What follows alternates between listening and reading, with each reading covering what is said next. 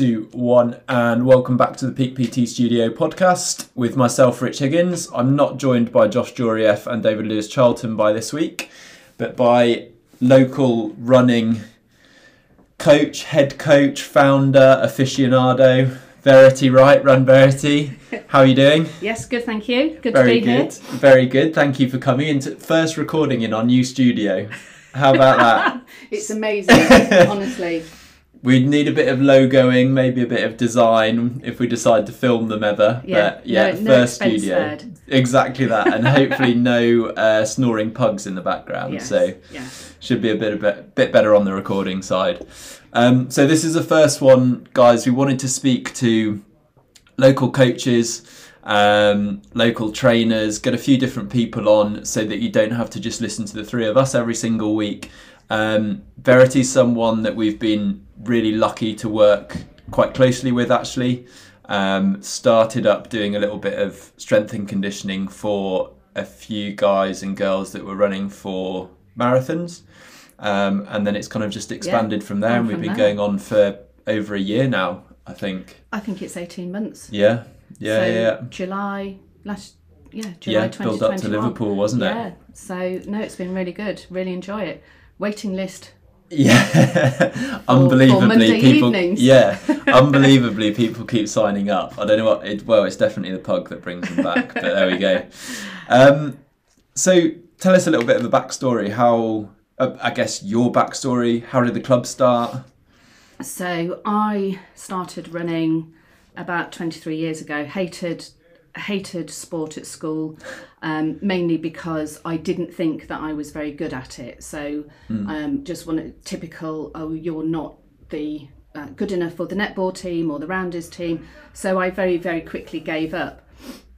And then threw myself around the aerobic studio when we moved down here at Fareham Leisure Centre because it had a free creche. Nice. So I could get rid of my children. And then my dad ran, and I sort of, that was in the background. And then Fareham Leisure Centre had a running club on a Tuesday evening, and it was called Fareham Leisure Centre Running Club. So I used to go to that, and it was just 5-6 people had this idea of this running club, and we met and we would do interval training or we'd do long runs round Fareham. And it grew from that. And I was only with them for about 9 months. They became affiliated with England Athletics, and they became Fareham Crusaders, which is now Fareham Running Club. And I did Stubbington 10K, and Stubbington 10K were offering free membership for a year. So I thought I'll sign up to that. And I started running with Stubbington and cut my teeth there and was there a long time. Amazing. And alongside that, about 23 years ago, I started a psychology degree. So 2 small children, and I threw myself into full-time psychology degree. Nice. So yeah, nice. What's going on? So fair few. What kind of drew you into running there? Again, I guess, what was the pull for you when you started? I know you mentioned that your dad had run, and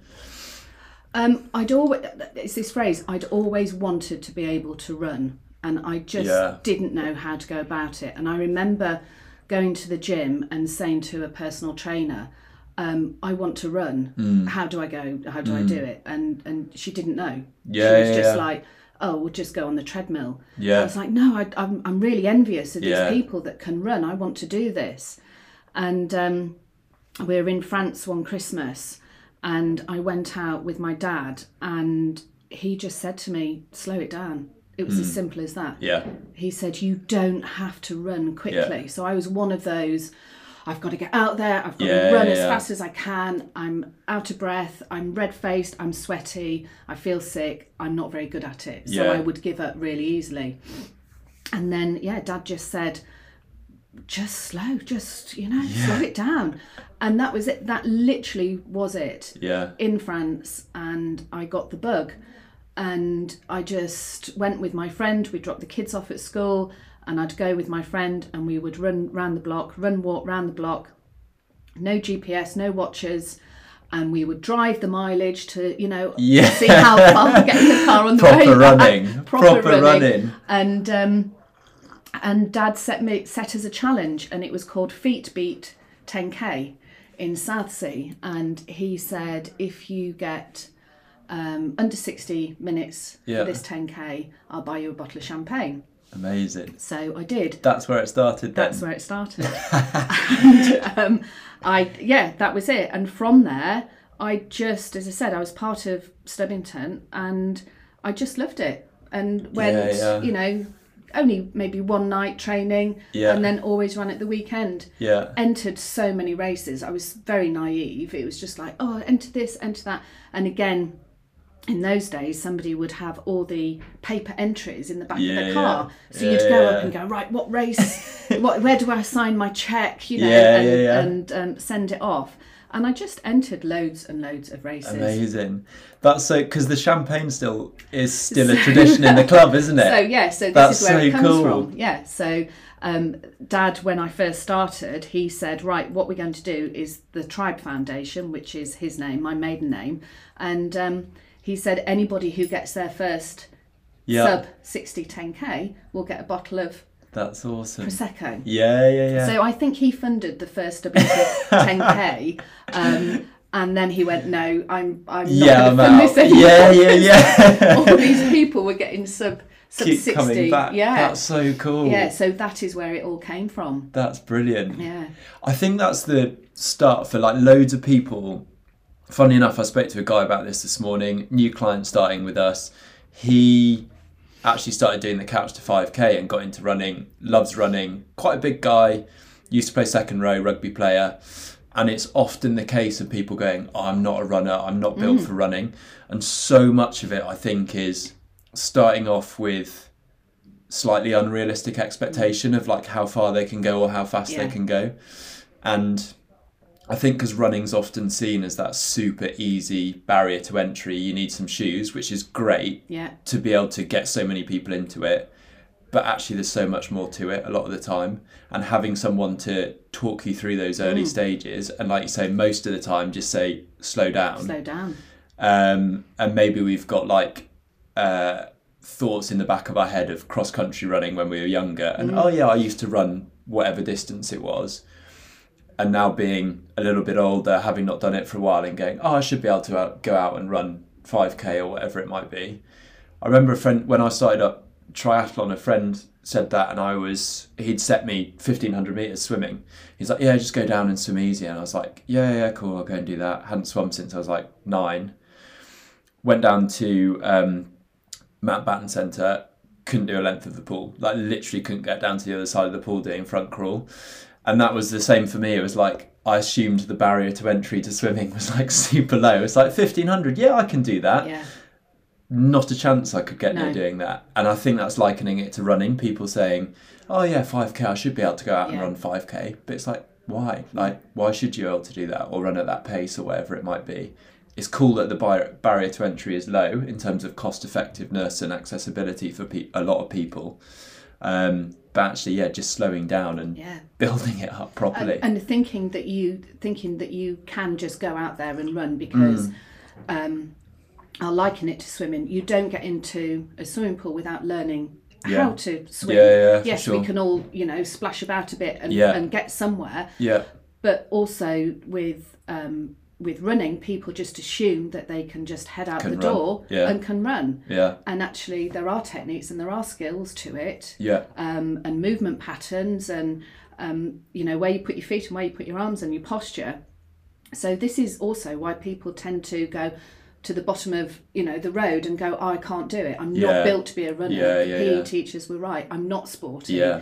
But just by having that gentle encouragement and just going, no, look, let's just look, lamppost to lamppost. Yeah. That's all you have to do. Run, walk and break that down. Yeah. And then you can achieve. And I think also there's a misconception that we only have a finite amount of time. Sure. So I know that for me that was something, I started at 30 and I thought I was really old at 30. Yeah. There's I've only got 10 years before I have to hang my trainers up. And now it's like, actually, there's no age barrier. No, not at all. You can continue running, and people are running well into their 80s. Yeah. And there isn't this, I've got to get it all in, so I've got to get all my PBs in, or I've got to get this because I've got this small amount of time. So it's breaking down those barriers as well. It's just like, no, let's just chill out with it. Chill out with it. Yeah. One of our like favourite sayings within fitness, and this is when people first start with us, is that I think most people vastly overestimate what they can achieve in a short space of time, and vastly underestimate what they can do with a longer period of time. Absolutely. The amount of people that I think,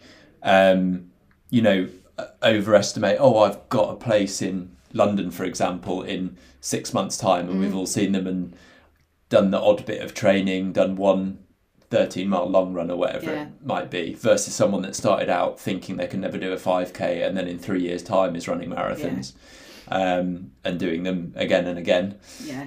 So starting that process a bit slowly and putting the foundations in place is absolutely key. And that is all I go on about, is the foundations, as though it's a house. You have to lay those foundations. If those foundations aren't there, and then you start building speed and putting other things in, or chasing too many PBs or doing too many races, and you haven't got those foundations, then it's all going to go crashing down.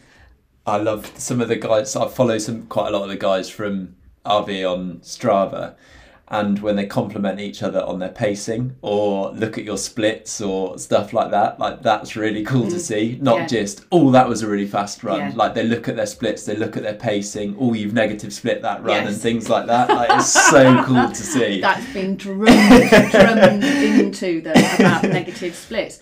And again, as I look back, I remember a very seasoned runner saying to me, I think I must have had enough of all the road races, and I went off and I did the Endurance Life series, and there were 7, and you've got an amazing t-shirt and what have you. So I went round and I travelled round the coast of the UK and did these off-road tough half marathons that sometimes they were 18 miles, and I was really naive, so naive about kit and fueling and footwear and blah blah.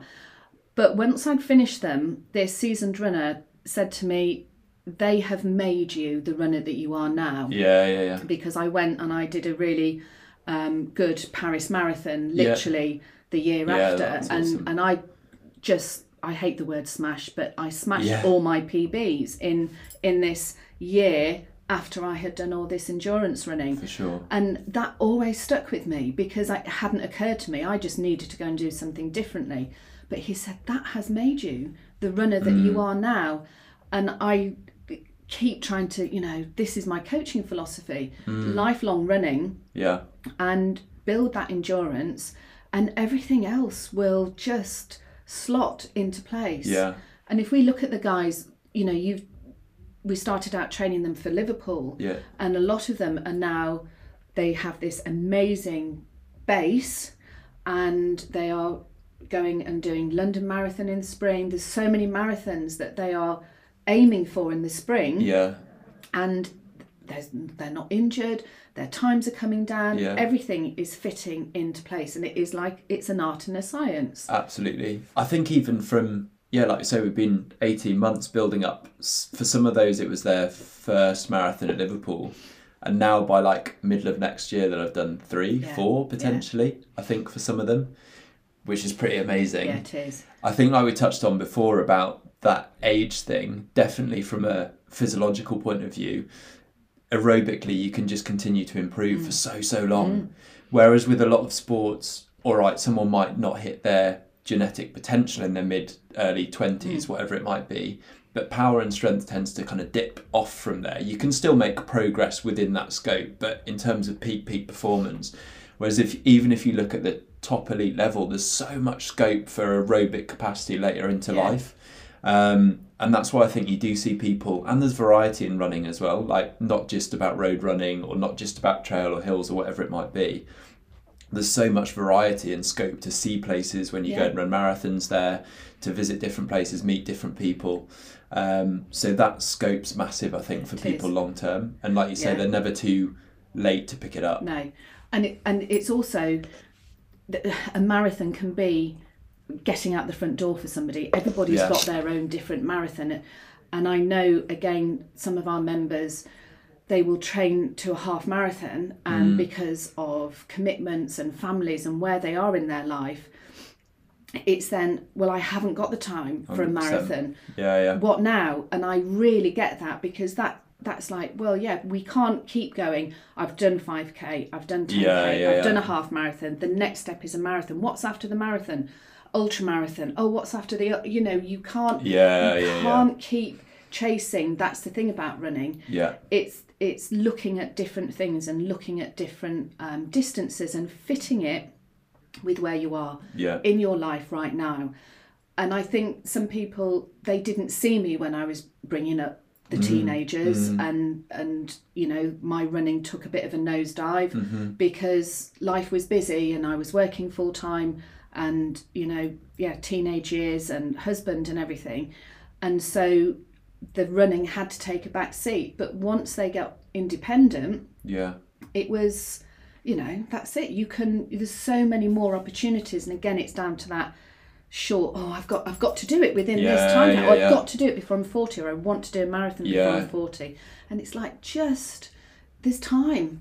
I think from the very first meeting that we ever had, sat in the studio, that was one of the things that I really liked and stuck out massively to me. And I think this gives longevity to a lot of people in running, that you talked about and put big emphasis, and this comes up in your coaching philosophy, on the whole training process. And again, it does get kind of made a bit cheesy, the whole journey of it all, but actually focusing in on what you're learning through the process of training up for a marathon and getting there, or whatever it might be, whatever the run might be, to 5k to 10k, getting there in good shape to give it a good shot, not just I've booked this because a few mates in the office were doing it and I'm going to scrape my way round. I don't mean that in terms of people can run it as fast or as slow or as needs to be, but getting there so you can manage it well and you can enjoy the experience, rather than, I ran X amount of the race, 40%, and then I hung on and ran whatever, did for the rest of it. That gives longevity in running as well, because you don't then just go, I did a marathon because someone from the office signed up for charity, so I've been there and done that, kind of done running, as it were, and they've missed so much of it. And it's about respecting the miles, and it's respecting actually how you got there and how you finish. And we've all made mistakes, and we've all hung on for grim death because we haven't trained properly, or we've gone out too fast. And again, nobody has seen the tears that I have cried, on the edge of the, on a curb after a race, because I've messed it up and it didn't go right, or whatever. And it's learning, and it's learning about the resilience, and learning that actually there will be another run, there will be another race, there will be, what do you learn? I have never run a perfect race. There's always something to learn, and that's what I love about it. I love that reflective, okay, so right, maybe I shouldn't have worn a new pair of socks, or maybe I should have tried the new gel, and it's that whole process. Because it's so all the skills are so transferable from sport into everyday life. 100%. And it's having that's what it gives you. That's what running has given me, and that's what I want to give to other people. That it is this lifelong journey. Cliches work. It's okay. We can do cliches. Sure. Cliches work. I think it's so true though. I think. I think that was the phrase you used the first time around, that respecting the mileage, that big side of it. And the process, and speaking to anyone about this, the process, time you run, distance you run, is the same for everyone across the board. And that's really unique in running, that someone can go and run, say, London or Great South Run down the road, and they're on the same course doing the same thing as the elites at the top end versus someone that's doing their very, very first race. Everyone's going through the same experience. It doesn't feel any different if you're going quicker or slower. No. It's exactly the same feelings that everyone goes through. Everyone wants to stop at some point, and you get all of that. And like you say, you learn an awful lot of that as you're running. And I think a light bulb moment for me was I did my leader in running fitness way back in 2011, so just before the London Olympics. Yeah. And nobody really knew about these courses. England Athletic were putting these courses together. And I think I travelled down to Devon. That was sort of the nearest one to go to. And I went down there and there was just this light bulb moment. As I said, I hadn't been sporty, so I didn't really know about Athletic 365. And I just sat there and I thought, okay, so this programme, this research is saying that you take a child at primary school age, 4, 5, you teach them the fundamentals of throwing the ball, balance, coordination and agility, and they then specialise when they're sort of 14, 15, and it might be running, and they don't aim to reach the podium until they're in their 20s. Yeah. So this programme was fantastic, and that is if you had the perfect person in front of you and they didn't experience anything in life whatsoever. Of course, we know that life happens and things happen. So that was a real moment for me, because I'm thinking, I talk to lots of people who have the same thoughts as me. I really want to be able to run. I'm really envious. How do you start running? Yeah. And it was like, let's take all of this back to basics and teach people how to run as though they were 4 or 5 years old. Yeah. And that's all I've done with Run Verity. Yeah. There was no there was a light bulb moment, but that's what I did. I thought, right, this is how you teach people how to run, by going all the way back to the basics. Yeah. I remember asking somebody, how do you get faster? So I must have been mid-30s. What do I do? How do I get faster? And their advice to me was, just pretend that somebody's chasing you. Yeah. You can't see my face, but yeah, I'm rolling my eyes. And it didn't work for me, funnily enough. So it felt like there was this top secret elite guide that only professional, skilled, fast runners had privy to. We don't want your normal recreational runners knowing about this secret. It never came from England Athletics. They were always very open about it, but it just felt, oh, okay. Yeah. Well, I'm going to take this and I'm going to change how I teach the beginners, and that's where it came from. Yeah. And so the beginners courses were tennis balls, throwing tennis balls up in the air and catching them. That's awesome. Balance, learning how to balance, because running is just a series of hopping from one foot to the next. Yeah. And then agility to make sure that you don't fall over. Yeah. And that's how we started. That's so cool. It's something we talk about so much with fitness, with people in fitness. It's so much easier to coach someone that has had that basic stuff, even if it was when they were younger, or they've taken up a sport at some point, or they've done something like that. Bit of body awareness, bit of agility, bit of balance, all of that kind of stuff is so important.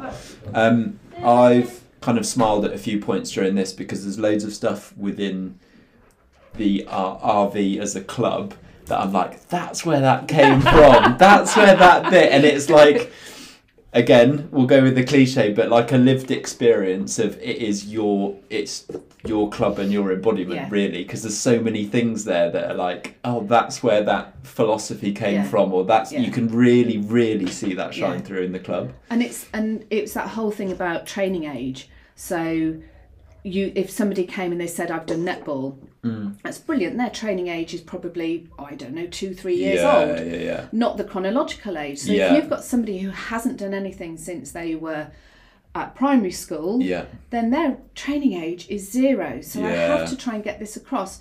You are a baby.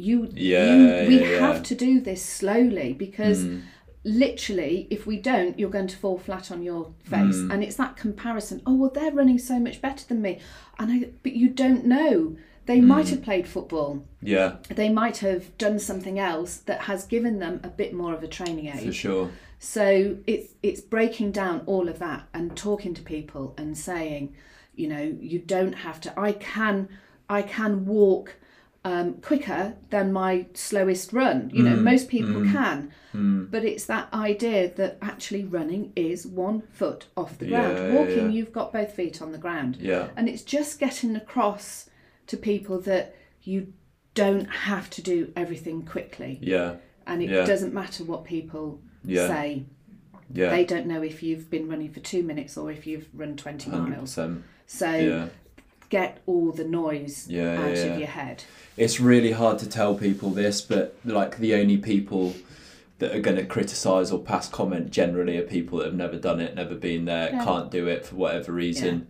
I mean, it's something we're going to get onto a bit later into the chat, but just about barriers to entry and things like that, and some pretty stuff that I semi knew was around and there and still there, but didn't realise how prevalent it was, and how day to day and routine it is, really, unfortunately. Just talking about, I guess, the start out of the club then, like a lot of background on, like I say, bits that clearly shine through in what the club is now, but how did you start the club? When did you? So I did my leader course, and then I got onto the committee at Stubbington Green Runners, and I started out as secretary there, and I just started putting structure in place. And I started saying, okay, let's invest some money in some more run leaders.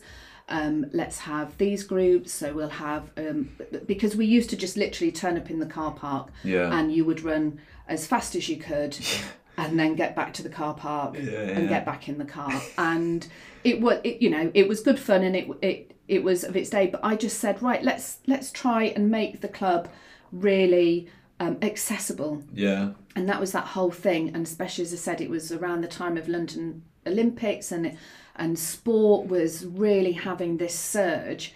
So put lots of structure in place, became the, I think, club coach coordinator. We had a title, and then worked really closely with the chairman, and we had a fantastic team on the committee, and we just put structure. I don't know how many run leaders we invested in.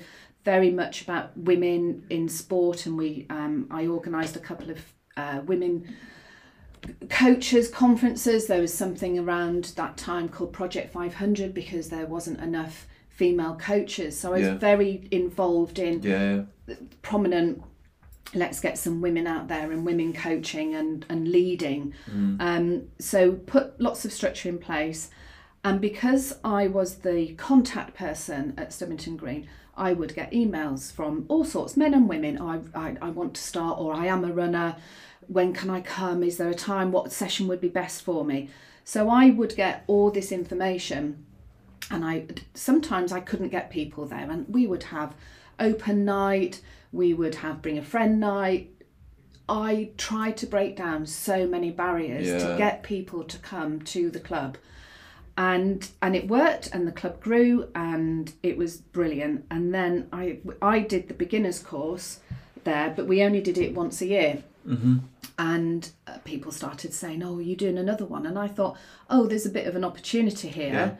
So I just literally set up an email address, didn't really think about the name, just set up an email address, and thought, well, I wonder if people will contact me about starting running, and offered them September 2014, and people came, and it to start off with, it wasn't very many, and it was just 2 nights a week, and I taught them how to run and taught them how to get to 5k. And then the idea was that they would then move into Stubbington. And that was the transition. And people, they didn't want to. They wanted to stay with me. So all of a sudden I was like, oh, okay, right. So I'll put a couple of sessions on, and maybe we'll call it intermediate, or, whatever there was, whatever I called them. And then I left left Stubbington I think I resigned June 2015. So there was a little bit, not all of them, but there was a little bit of animosity for some of the older male members of the club who didn't want the slower ladies who I was coaching and bringing in. So I resigned from there and just built up this club that was accessible and there was nobody else, there was just me, there wasn't a committee, I didn't have to answer to England Athletics. It was just my philosophy and my coaching. So every 8 weeks I did a beginner's course, and from the beginner's course people then came to all of some of the sessions. I charged for it because I found if I didn't charge for it, I would be stood there and it'd be raining and nobody would turn up. So it wasn't about finances. I was still working full time. It was about accountability. So if somebody's paid, they will turn up. I agree with that. And it just grew. It just grew from there. And now I've got Charlie, who's a coach, and then 4 run leaders. 13 sessions a week. So from that, and clubs have moved on now. Clubs really have moved on. England Athletic clubs. This was a different time. This was 14, 15. It was a different time.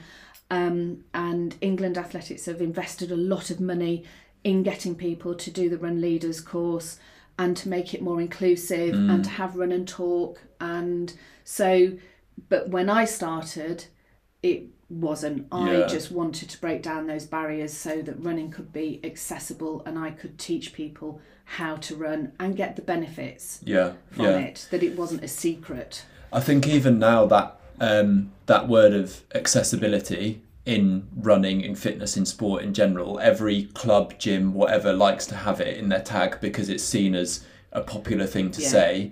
How actively someone actually goes about pursuing that, and like you say, actively breaking down barriers to entry and really thinking about, in a gym, for example, or in a run club, why aren't people coming? Like what is stopping them, and how can I purposefully going about breaking down that barrier rather than standing back and saying, we're accessible, we welcome everyone, and blah, blah, blah, blah, blah. And it's all very nice to say, but to physically go out and do it is very, very different, I think, a lot of the time. Something is, completely different topic, but you saw it a lot, I think, during pandemic with lockdown and thing. You suddenly saw all these gyms talking about, people need this for their mental health and blah, blah, blah, blah. And you look through and you go, suddenly, you've never mentioned this before. No. I've never seen you push for someone's struggling with mental health before and really, really push this. It just suits your narrative now. But to actively go out and do that's a completely different story. And I struggled back in 2014 to find any scientific research on physical activity being good for depression. Really? And now we know that there is an abundance of how important physical activity is as good as any kind of cognitive behaviour therapy and antidepressant, the research, but at the time there wasn't any. And I'm mortified, I'm embarrassed almost, because on a Friday morning I literally on my website I had the depression group, and I think I even called it the depression group. If you're depressed, come and run with me on a Friday morning. I'll cheer you up. I'll cheer you up. Don't you worry. And of course, no one. I would sit in the car park. Nobody turned up.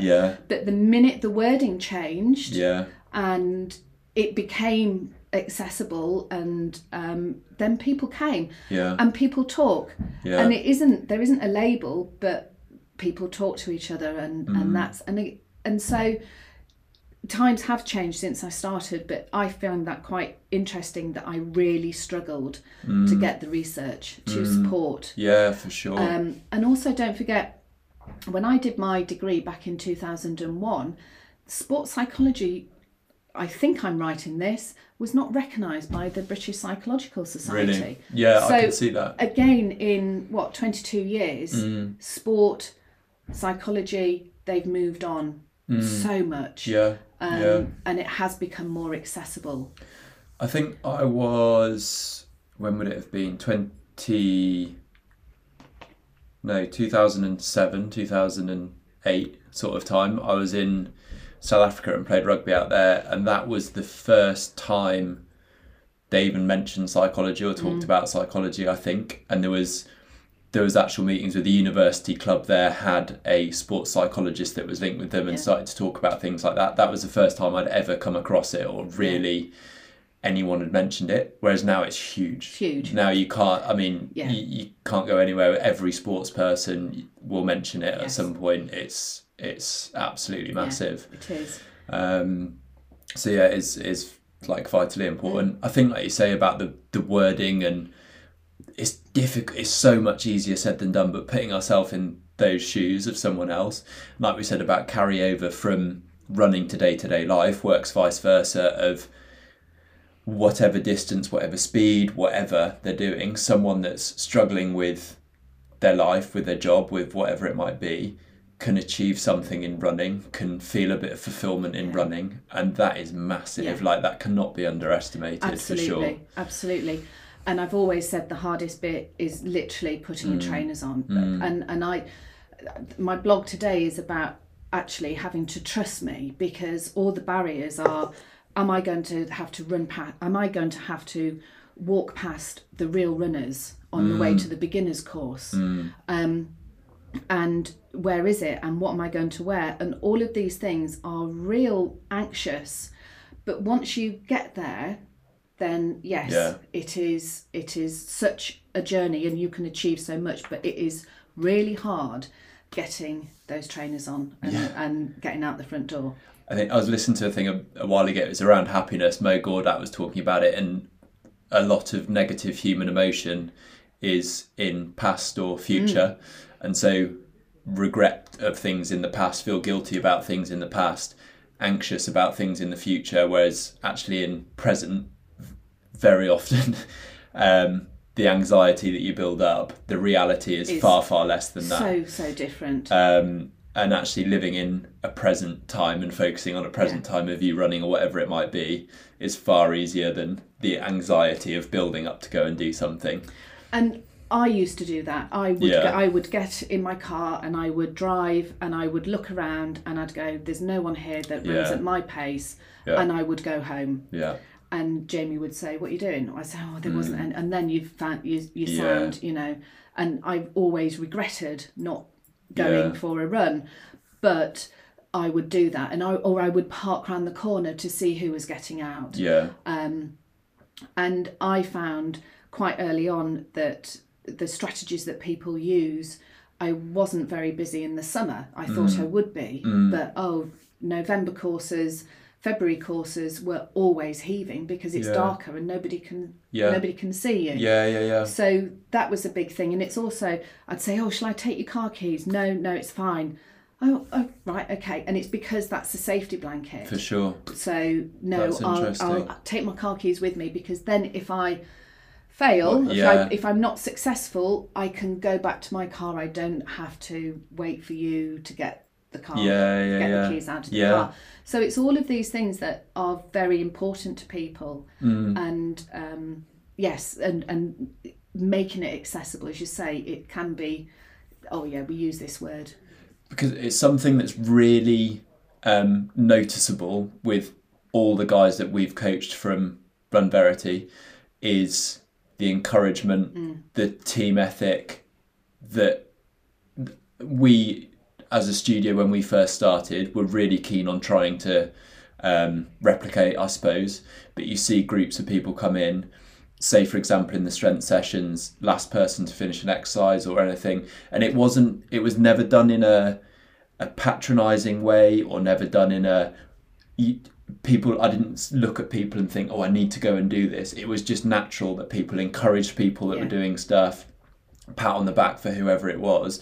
And like you say about turning up in the car and thinking, there's no one here at my pace, rather than turning up and thinking, there's a friendly face regardless of the pace or whatever they run.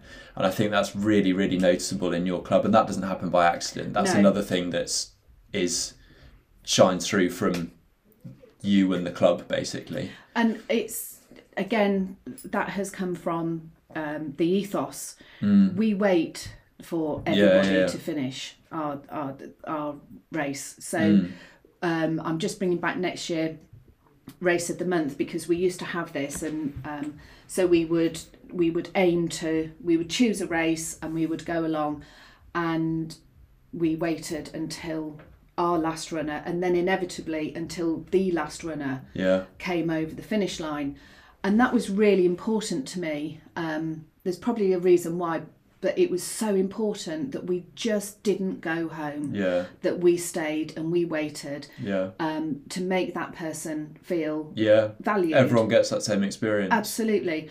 And I've had arguments with race directors who are taking down the finish line. Even parkrun, I've had arguments with people who have started clearing the finish away, the funnel, before the last person's through, or the road's been opened. And I know it's not as straightforward as that, but we have to be inclusive. So we wait. It is, I mean, obviously if you've got commitments, nobody's forced to wait. Our ethos is we turn up, we meet, we all warm up together, we set off, we do our run, we finish, and we go and wait for everybody else to finish. And sometimes we've had barbecues afterwards, or picnics afterwards, or a coffee afterwards.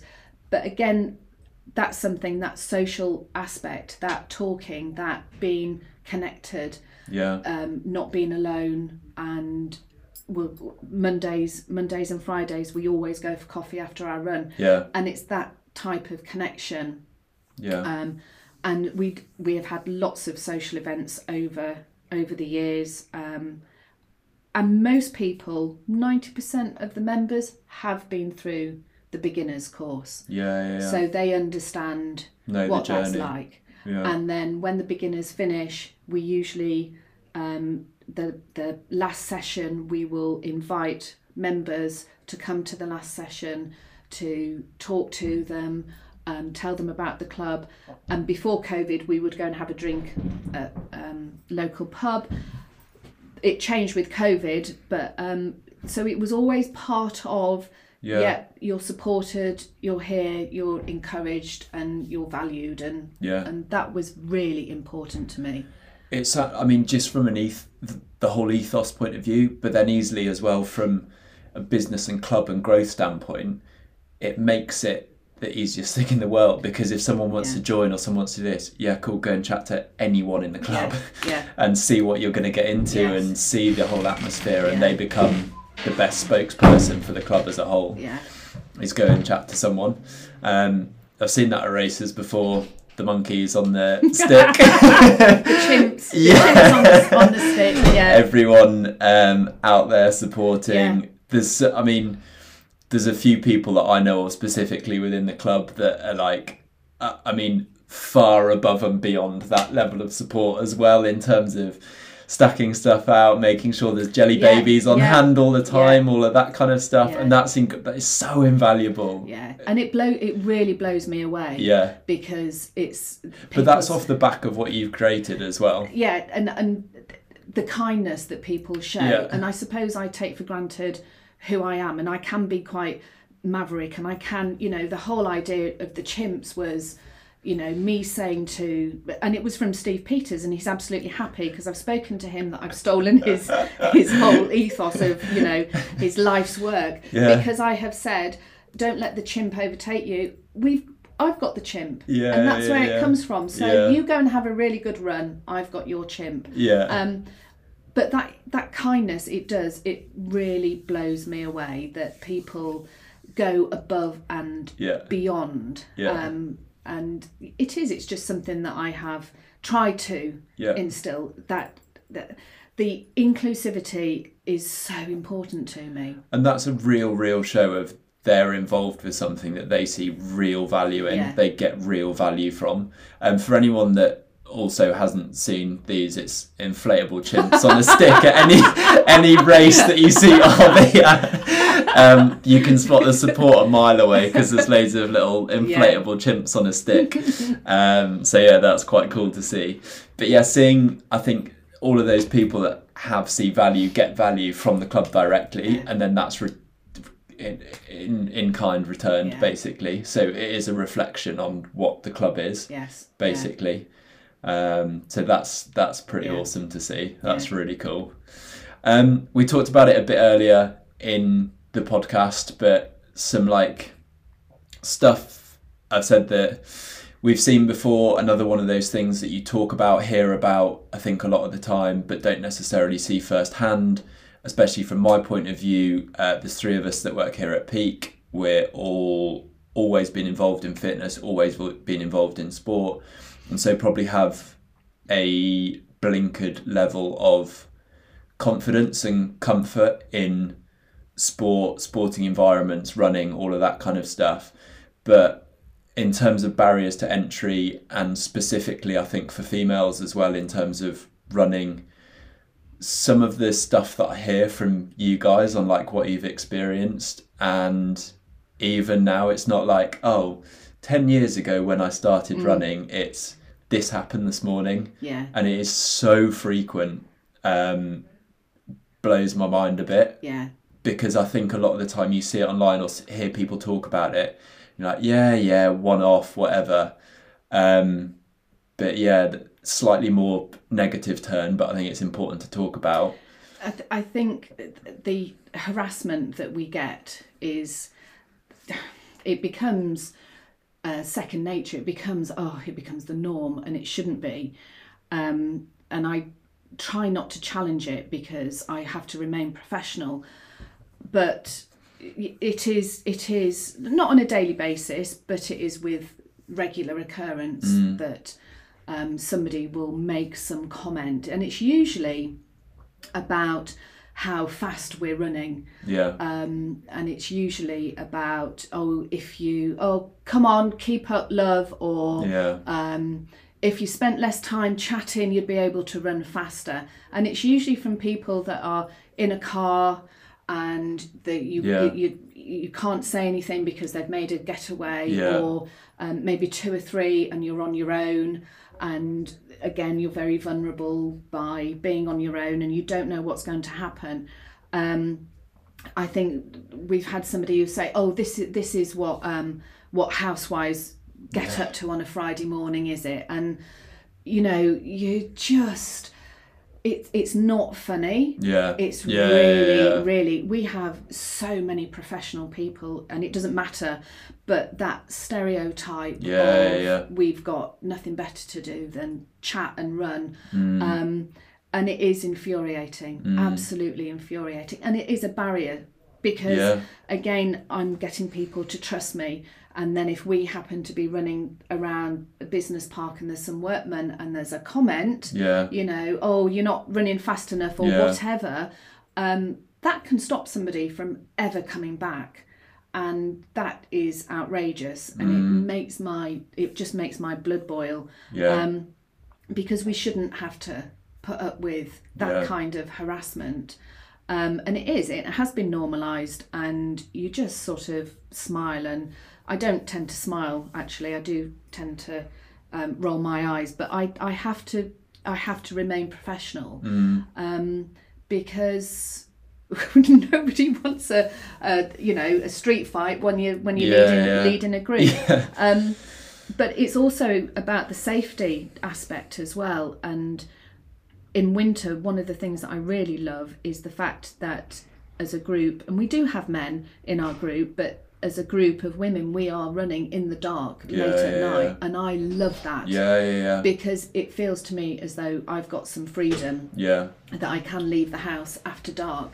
Because there was so many articles as the clocks went back this last time, and there was the articles I was reading. I don't go out, and women shouldn't be going out after dark, and I was thinking, no, we should be normalising it. We should be out there. We should be running. We should be visible. I don't want to be kept inside. And, there's all these safety things that you have to do. And one of the things, I think it really blew my husband's mind when I said about, I don't wear a ponytail when running, because actually somebody can use my ponytail to... I mean, I'm sure you don't even, it doesn't even cross your mind, things like this. And it is instilled in us from a very young age that we have to, right, what am I wearing? Where shall I go? Shall I wear my headphones? And even this morning, I was like, right, shall I go where I'm going? I really want to go there, but I want to listen to my music. I'm going to be there on my own. Is it safe? And you're constantly having to do this risk assessment. Right, I'll let somebody know where I'm going. Right, if I'm not back by this time. And it's crazy. It is. It's the weight of it is huge. Yeah, I think that's it. There's so much of it, and I only know this from talking to you, listening to your experiences. I had one not too long ago. My wife runs a bit, and certain areas, going out in the evening now, like we say, when it's dark, she won't go running. No. Certain areas to go that, again, like you say, I wouldn't think twice about, wouldn't consider, and for her, there's no way she can go there. And you see stuff or read stuff in the paper or online and things like that. There's been attack here. There's been someone followed. That all of that kind of stuff. And it is something that you just don't even have to consider.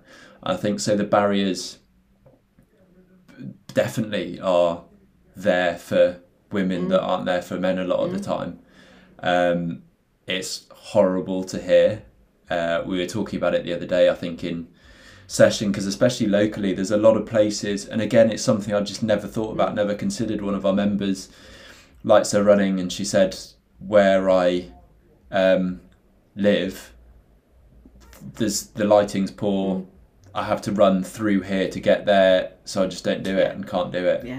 And it's such a shame. Such a shame that constantly we're thinking, and then if you're not feeling like you want to go for a run, if you're not feeling 100% motivated, then that's it. That's brilliant. Oh, well, I can't because it's not safe. And I'm not saying, but it's another layer, isn't it? Of actually just go out. Well, but it's, and I know, and I've done it myself. And it is really weighty. It is, because it's just something else that you have to think about.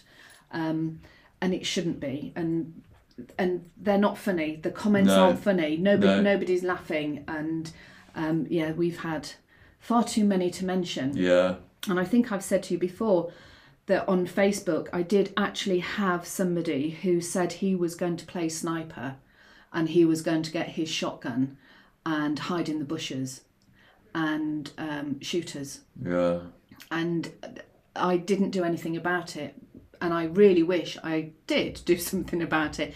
In fact, I did do something about it. Sorry, I did phone the police. I phoned, and they just said, oh, it's not a direct threat, because it wasn't directed at you on Facebook, even though it clearly was at our group. And it's this level of, hang on, is that going to happen? Is somebody going to be waiting for us? I've got a responsibility of this group of people, and so it's there. I don't want it to be normalised, but unfortunately it is part and parcel of what happens. From that, and social media is a massive topic just in terms of everything, but where we get to when someone feels, shouting something out the car, saying something to you when you're sat having a coffee, what blows my mind is they're in their head, they've got time to think and process that and go, I know what's going to add value to this situation, and still come out with it. It's unbelievable. It is absolutely unbelievable. Or I'm so important that I need to be involved in this.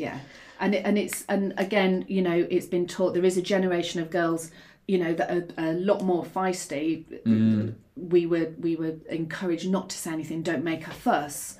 It could end up worse. So I think there are girls coming up who are more feisty, and but for me it is something, and I'm not quick enough most of the time to think of something to say back, because I'm so shocked. As you say, what value are you adding apart from putting us down. But even not the feistiness, even you just hope there's a generation of people coming underneath that don't feel the need to pass those comments and don't feel the need to say that stuff. I think, like we said at the beginning, just in terms of general comment passing, it's people that have no experience of that, never done it, don't understand it.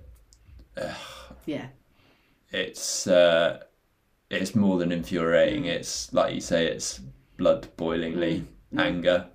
Yes. A lot of that stuff a lot of the time, and it's something that no one should have to put up with. No, but it won't stop us. Yeah. That's it. We'll still. That's the best response to it. It won't stop us. So, that's the best response to it. I don't know if that's the end goal of someone saying that or doing that, or hopefully they won't do it again. I don't know. Who knows? Yeah, don't know what the thought process is. Because I think that it's definitely worth talking about. It's something that comes up a lot in group sessions. Like you say, it's not a daily occurrence, but it's far more frequent than I ever realised, for sure. And I've been involved with it quite a lot.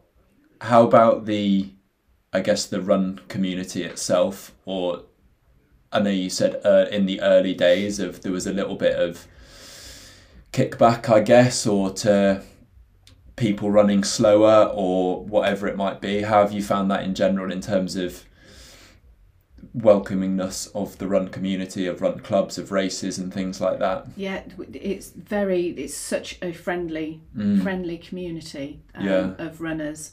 I think especially after the pandemic, there was a lot of support and people coming together, and clubs are acknowledging that there needs to be an inclusive. There's a lot more female coaches now. There's a lot more coaching. There's beginners clubs, beginners courses. So it has really evolved. And there is a great sense of the running community, and we take part in so many local events, really good events, and so very welcoming. That's cool to see. That's positive to see that sort of change.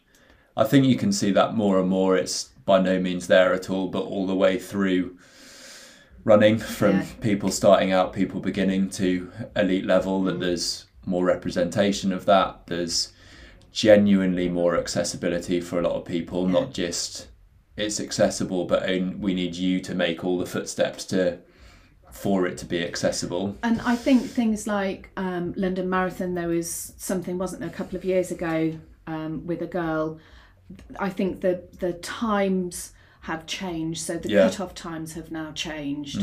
So which is great and really, really brilliant. So people, that's more accessible. Going and running a marathon is more accessible to people, rather than it is a whatever 5-hour cut-off time. Actually, we're seeing more and more of that. My first marathon was the Isle of Wight marathon, and not from being down here, didn't realise how hilly the Isle of Wight was, but I remember finishing and everybody had gone home. Apart from the St John's ambulance. No way. It was not a fun run whatsoever. And that was, that was a bit of a learning. No crowds, nothing like that. It was a baptism of fire, that one. And then Paris, I think a few years ago, I very nearly got arrested because Jamie was doing a lot of eye rolling, because they put a cut off, they put the barriers up so people couldn't finish. And it was such a hot day that people's times were much slower. And we were hauling runners over the barriers so that they could then have their last 200 metre, and the French police were running around all over the place. So we did have to move away, because and I think we're on YouTube somewhere of what we did, but it's that whole thing of we need to have these time limits open so that people have every opportunity. And you're running these big profit events and things like that. People have paid their money to be there and all of that kind of thing. So I think it's an important one. Even, I mean, something recently that I only learnt about again in the last few years, that a lot of these races, I think London was one in specific. I've got a friend that got an entry, fallen pregnant, and only recently that they've allowed you to defer places. If you're pregnant, which I'd never even thought about, but didn't realise that it wasn't a thing until I think a couple of years ago. Another friend in trail racing had exactly the same thing. I think probably 2 years ago now. Had an absolute torrid time trying to reorganise events, get money back, whatever it might be, which is just wild. And I think what's happening is because at my age, the role models, when you think about when I was at school, you know, where were the female role models of sport? Yeah. And again, there's been this huge surge. And were women encouraged? And there's the pay dispute. I mean, you know, that's another podcast, isn't it? Yeah. You know, the whole pay dispute and the inequality of that. Yeah. So it is shifting and it is changing. But when you look at people who want to be sort of lifelong running, I was talking to somebody the other day, and he's written a book about running into old age. And he said it was really difficult getting women, interviewing women, because they didn't run when they were in their 20s and 30s. Sure. So interviewing them in their 70s and 80s was hard. They were hard to find because, you know, there was obviously Joe Pavey that he spoke to, and so there is a shift, but also maverick racers who are amazing trail racers, they've started putting sanitary products in the portaloos, and it's like brilliant, fantastic, because I'm of, well, it didn't happen then, and again you normalise it, and somebody's obviously gone, this is what we need. It comes back to that. Things being open and accessible, but you have to make all the steps and you have to make all the allowances, not us. Versus we're completely accessible. We've thought of everything. We've gone the extra mile to meet you 3/4 of the way, rather than the other way. You have to come 90% of the way, and we'll open an event for you, sort of thing. So it's really shifting. It's good. It's really good. It's exciting. It's good to see. That's awesome. Yeah. I think especially, I mean, for me now, a lot of the people that I know and run with, and actually started out when I started triathlon, started running and things like that, there's much more of a divide of men and women, and definitely I know a lot more at every level of running, women running, and so it's awesome to see. And I think for me, the best part of my job is watching somebody finish any race that has been told as a teenager that they couldn't run for whatever reason, asthma or whatever reason, and seeing somebody cross a park run or anything is just so rewarding, and it's giving people the confidence that they can do that. And sometimes that bites me back, because I just go, of course you can. And then I go, oh, okay, you've got a lot going on in your life at the moment. For sure. So sometimes it has bitten me in the bum, but majority of the time it's so rewarding watching people progress and achieve things that they never thought. And that's, again, it's really cliche, never thought that they would be able to achieve. But that's because I have. I've achieved what I never thought I would be able to achieve. So it's just trying to pass that on, isn't it? It's a difficult balance, isn't it, to say to someone, yes, all of that is achievable, but these are the things that you might need to put in place to get there. So it's open to anyone, and we've had the same thing, I think, when people come in, and yes, if you want to, you can run the Great South, you can run a marathon, you can do this, but there's a lot to consider.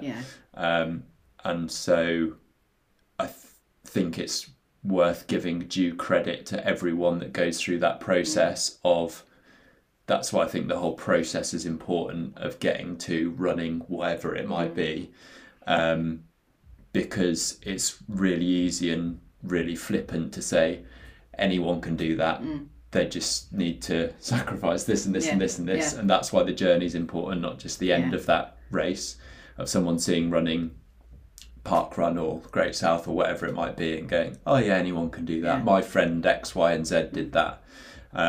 Whereas the actual process to get there is all the important bit. Absolutely. I think that's a really positive bit to finish on and wrap up. I think, like you say, there's tons and tons of stuff we could get into. We'll probably have to come back for a part 2 at some point. We've done a fair whack over an hour, so this is going to be our longest podcast to date. But there's tons of stuff that we could get into on there. Definitely have you back on at some point if time allows for you. But yeah, really enjoyable chat. Thank you. Is there anything we've missed that you want to talk about? Any highlights for you since starting the club and things like that you really want to pick out? And then equally go on to talk about what you offer, basically, how people can access the club, how people can get in contact with you. And just via the website. I'm updating the website. We've got a beginners course starting in January. So just check it all out and email me, talk to me. I love talking about running.